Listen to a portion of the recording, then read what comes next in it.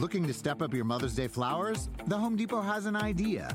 Let Mom's Green Thumb do some digging with colorful flowers, pots, and premium soils to bring out the most in her patios, walkways, and gardens. Right now, get Vigoro potting soil just $8.97 for strong, healthy, vibrant plants, indoors and outside. Shop our wide selection online and pick up your order in-store and give Mom the gift of a beautiful garden. Get Vigoro potting soil just $8.97 at the Home Depot. How doers get more done. See homedepot.com/delivery for details.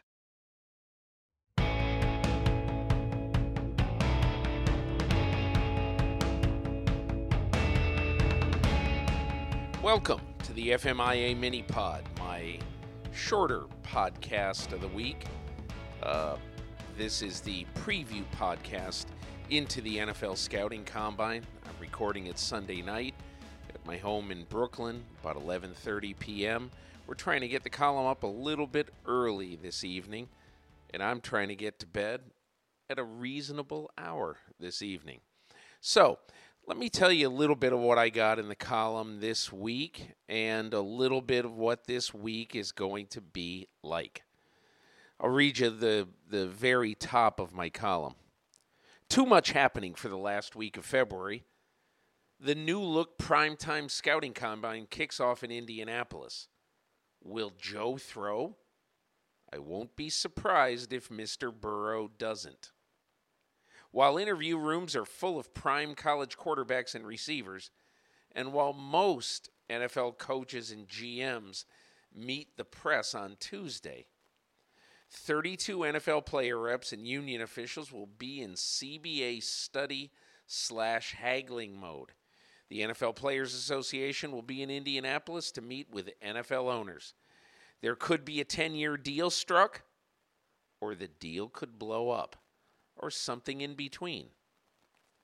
The competition committee begins meeting in Indianapolis this week. Actually, they began meeting on Sunday evening, intent on trying to salvage the pass interference review rule that was a train wreck in 2019.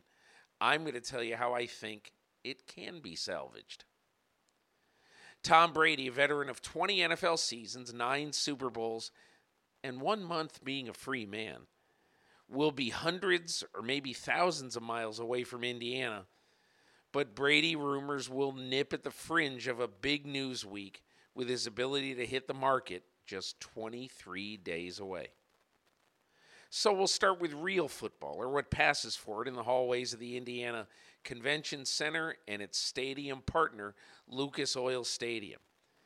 Get ready for a week of stories of risers and fallers in the 2020 NFL Draft, although in reality, not many players truly rise or fall at the scouting combine. So what I'm doing in the column this week is I'm previewing the scouting combine, and I'm going to leave that right here.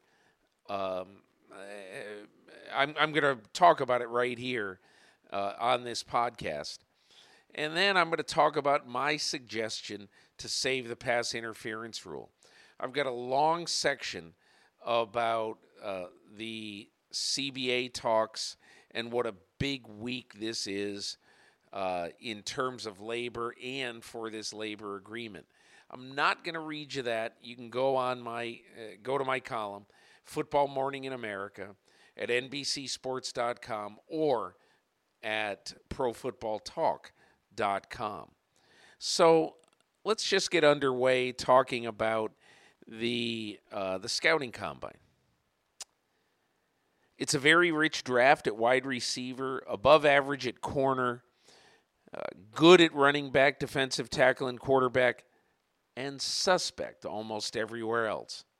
I asked Daniel Jeremiah, the worthy successor to Mike Mayock, in the 28-hour NFL Network televising of the event, beginning Thursday from 4 to 11 p.m., to give me his top 10 in this draft entering the combine, along with his early mock top 10. They're pretty different, actually.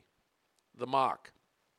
Number 1, Cincinnati, Joe Burrow, quarterback, LSU. Number 2, Washington, Chase Young, edge rusher, Ohio State. Number 3, Detroit, Jeff Okudah, cornerback, Ohio State. Number 4, New York Giants, Mekhi Becton, tackle, Louisville. Number 5, Miami, Tua Tagovailoa, quarterback, Alabama. Number 6, the Chargers, Jedrick Wills, tackle, Alabama. Number 7, Carolina, Derek Brown, defensive tackle, Auburn. Number 8, Arizona, Tristan Wirfs, guard, Iowa. Number 9, Jacksonville, Isaiah Simmons, safety linebacker, Clemson. Number 10, Cleveland, Andrew Thomas, tackle, Georgia. So that isn't exactly the same way that Daniel Jeremiah has his 10 top-ranked players in order. He goes 1, Chase Young, 2, Derek Brown, 3, Joe Burrow, 4, Isaiah Simmons, 5, Jeff Okudah, 6, Tua Tagovailoa, 7, Javon Kinlaw, 8, C.D. Lamb, 9, Jerry Jeudy, C.D. Lamb and Jerry Jeudy, both wide receivers, and 10, Mekhi Becton, the tackle from Louisville. Then I get into some specific measures at the Combine. The headlines and opinions are interesting heading into the official start of the draft season. Let's start with the Hawaiians' health. Every quarterback opinion in this draft is prefaced with, if Tua Tagovailoa is healthy. As in, if Tua is healthy and his surgically repaired hip checks out, he won't go below Miami at 5. But that's a big if. Tagovailoa is a marvelous prospect, but he had 2 high ankle sprains and a major hip injury in his last 14 months of college football. This week gives 32 team medical staffs the chance to poke and prod and evaluate the hip and to probe whether his injuries will become professionally chronic or whether they're flukes. It's a really important week for him. If I'm picking, let's say, 5, 6, or 7, Jeremiah told me Saturday night, you've got the Dolphins, Chargers, Panthers. That's the quarterback alley right there. If I'm the Dolphins and I'm picking 5 and my doctor tells me, look, I think he needs to sit out the entire season to get 100% healthy, but in my opinion the odds are in our favor, then you pick him. I wouldn't even care if you redshirt him. Now, the Burrow coronation. He'll speak to the press Tuesday morning and be asked whether he intends to play for the Bengals if picked first overall by Cincinnati. That's one story. The rest of his story, the Bengals and those hoping he falls to them will continue to probe his past, particularly this. One team told me if Burrow had left LSU after his mediocre 2018 season, that team would have given him approximately a 5th-round grade. Now he's likely to go number 1. That is after 15 otherworldly games in 2019. Do you realize, and I didn't realize this until I started looking at it, that Joe Burrow had 60 touchdown passes and 6 interceptions in 15 games in 2019. I mean, that's amazing. So I asked Jeremiah about that, and he said, look, Joe was training an hour from my house with quarterback coach Jordan Palmer. He was out there with Sam Darnold, Josh Allen, and Kyle Allen. I went up and watched him work out and throw. Then I had a chance to visit with him. And I said, Joe, you're going to get asked this question at the Combine. Why the unbelievable leap from last year to this year? And he said, first of all, he's a grad transfer. Most grad transfers transfer in the spring. He said, I got to LSU after the freshmen had already reported for full camp. So you talk about trying to learn everything in a heartbeat and try to get to know your teammates and then plug in and be ready to play. That's the first part. Second part, he hadn't played much football in the previous 3 years. And then schematically, and this is the big thing, they were in a lot of 7-man protection in that offense last year. Burrow's greatest gift, and you can see it this year when you watch him, is he has the vision to be able to take a snapshot of the entire field, to see everything, to process, to throw accurately. Well, when you're in 7-man protection, you limit the number of guys that can get out in a route. You're limiting the answers you can give somebody. he was handicapped by them trying to mass protect him. And I went on further in the story, but the bottom line is that under new offensive assistant Joe Brady in 2019, they started with 6-man protection and then 5-man protection. And Joe Burrow was consistently getting to pick from his choice of 4 or 5 receivers on almost every route. As Jeremiah told me, his superpower is the ability to see the entire field. So they kind of unlocked that superpower this past year. I told Jeremiah, you've got to tell America that story on TV this week. He told me, I've only got 28 hours. Then we got into his opinion about Chase Young, the Ohio State pass rusher. He said he might be better than Nick Bosa, might be. With last year's first-round rusher Montez Sweat and quite possibly formidable veteran rusher Ryan Kerrigan in place, Washington could have one of the game's best pass rushes on day one if they take Young. As Jeremiah told me, there's some guys you just don't trade off of. I don't trade away from quarterbacks, and I don't trade away from elite edge rushers because that's how you win football games. And there's an embarrassment of wide receivers, or an embarrassment of riches at wide receiver. Last year in the draft, 12 receivers went in a 52-pick span between 25 overall and 76 overall. It's amazing how many had instant impact in year one. Marquise Brown, Terry McLaurin, Deebo Samuel, A.J. Brown, McCole Hardman, and D.K. Metcalf. This year, amazingly, Daniel Jeremiah has given 27 receivers top 3-round grades. And he says the best draft for receivers he has ever graded. He said, I think the class this year goes deeper than last year. I maybe had 18 or 19 players with top 3-round grades. It makes sense with the way the game's being played. These college teams are playing 4 and 5 receivers at a time.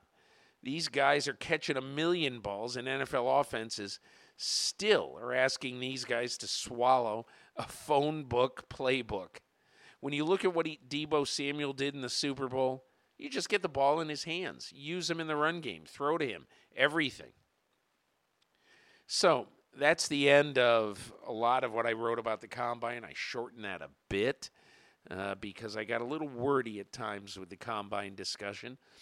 Go to Football Morning in America and you can read it in this week's column. So I've got another section in the column about the crummy pass interference rule, which seems doomed. And then I write, but I've got an idea how to save an important part of it. So here's where it stands right now. The weekend before the start of the scouting combine is usually the weekend we start hearing about new rules and rules tweaks from the league office and the 8-man competition committee. That began in Indianapolis on Sunday, featuring discussion about the 2019 rule that turned into a weekly conflagration around the league, offensive and defensive pass interference calls, and non-calls being reviewable. After conversations with coaches, others close to the process, and one person close to officiating over the past month, I just can't see this rule surviving in its current form, and maybe not at all. What happened last year clearly was there was a different standard to overturn calls either made or not made on the field that passed 31-1 by club owners at the March NFL meetings. There had to be assault and battery on a receiver 3 or 4 seconds before the ball arrived for a no flag to be turned into a flag. I jest, but not by much. The rule became a sideshow, as you all saw. And that rule was passed in 2019 on a 1-year trial basis. I just do not see it getting passed in 2020. So this is my idea. Let's say owners get to the league meeting in Florida in late March, and the league sees no way to get a 3/4 vote for the rule as is. I think that's likely. The impetus for this new rule was to provide a fail-safe for plays like the one in the NFC Championship game 13 months ago. With 1:49 left in the fourth quarter of a 2020 game, New Orleans quarterback Drew Brees threw to wideout Tommy Lee Lewis inside the Rams' 10-yard line. Defensive back Nickel Roby-Coleman slammed into Lewis clearly before the ball arrived. No flag. The non-interference called forced the Saints to kick a field goal. The Rams tied it with a field goal to force overtime, and the Rams won in overtime. So I say, let's leave the fail-safe in place. Create a rule in, say, the last 3 to 5 minutes of the game to prevent a catastrophic play like the one in that title game. Allow the New York officiating command center to ride herd on the last 3 to 5 minutes of every game. Allow them to call for a review of calls either made on the field that look shaky or calls not made that look like they should have been flagged. The amount of time is malleable. If it's 3, 4, 5 minutes, that's fine. I wish the rule could have worked, but I see the league's reticence to see the game slowed with challenge flags. Given that the league, and probably a majority of the owners, don't want the rule in its current state, there's still a way for an amended rule to save games from ending with a terrible call or non-call in the waning seconds. The league should strongly consider it. So, I go over all that's at stake in the labor negotiations. I know that that's a big sort of inside baseball story. I guess in this case it'd be inside football.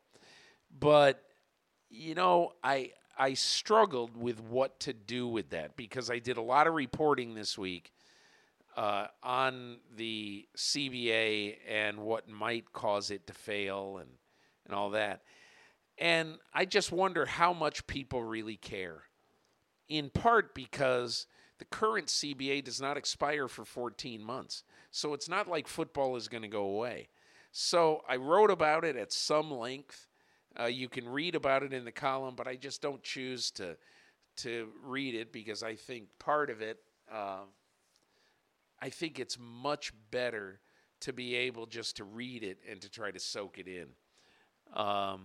So I'm going to tell you one quick King of the Road segment in the column this week. FMIA's travel correspondent, Al Michaels, reports from his weekend in Las Vegas. Michaels had a conversation with a couple of hotel executives there.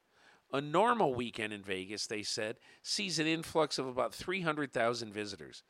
But on the weekend of April 23 through 26, the NFL draft will be in Vegas. As Michaels told me, they say there could be between 600,000 and 700,000 coming to the city for the draft.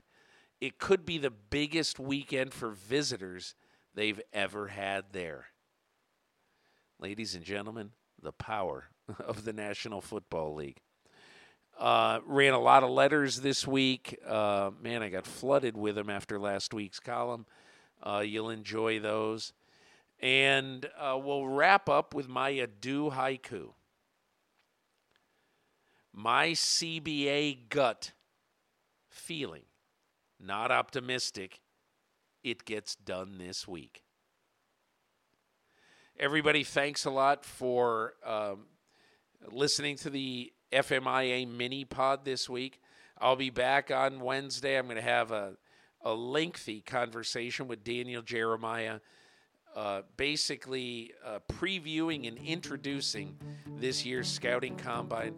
I'll also have Jerry Jeudy, the fine receiver from Alabama, with a conversation this week.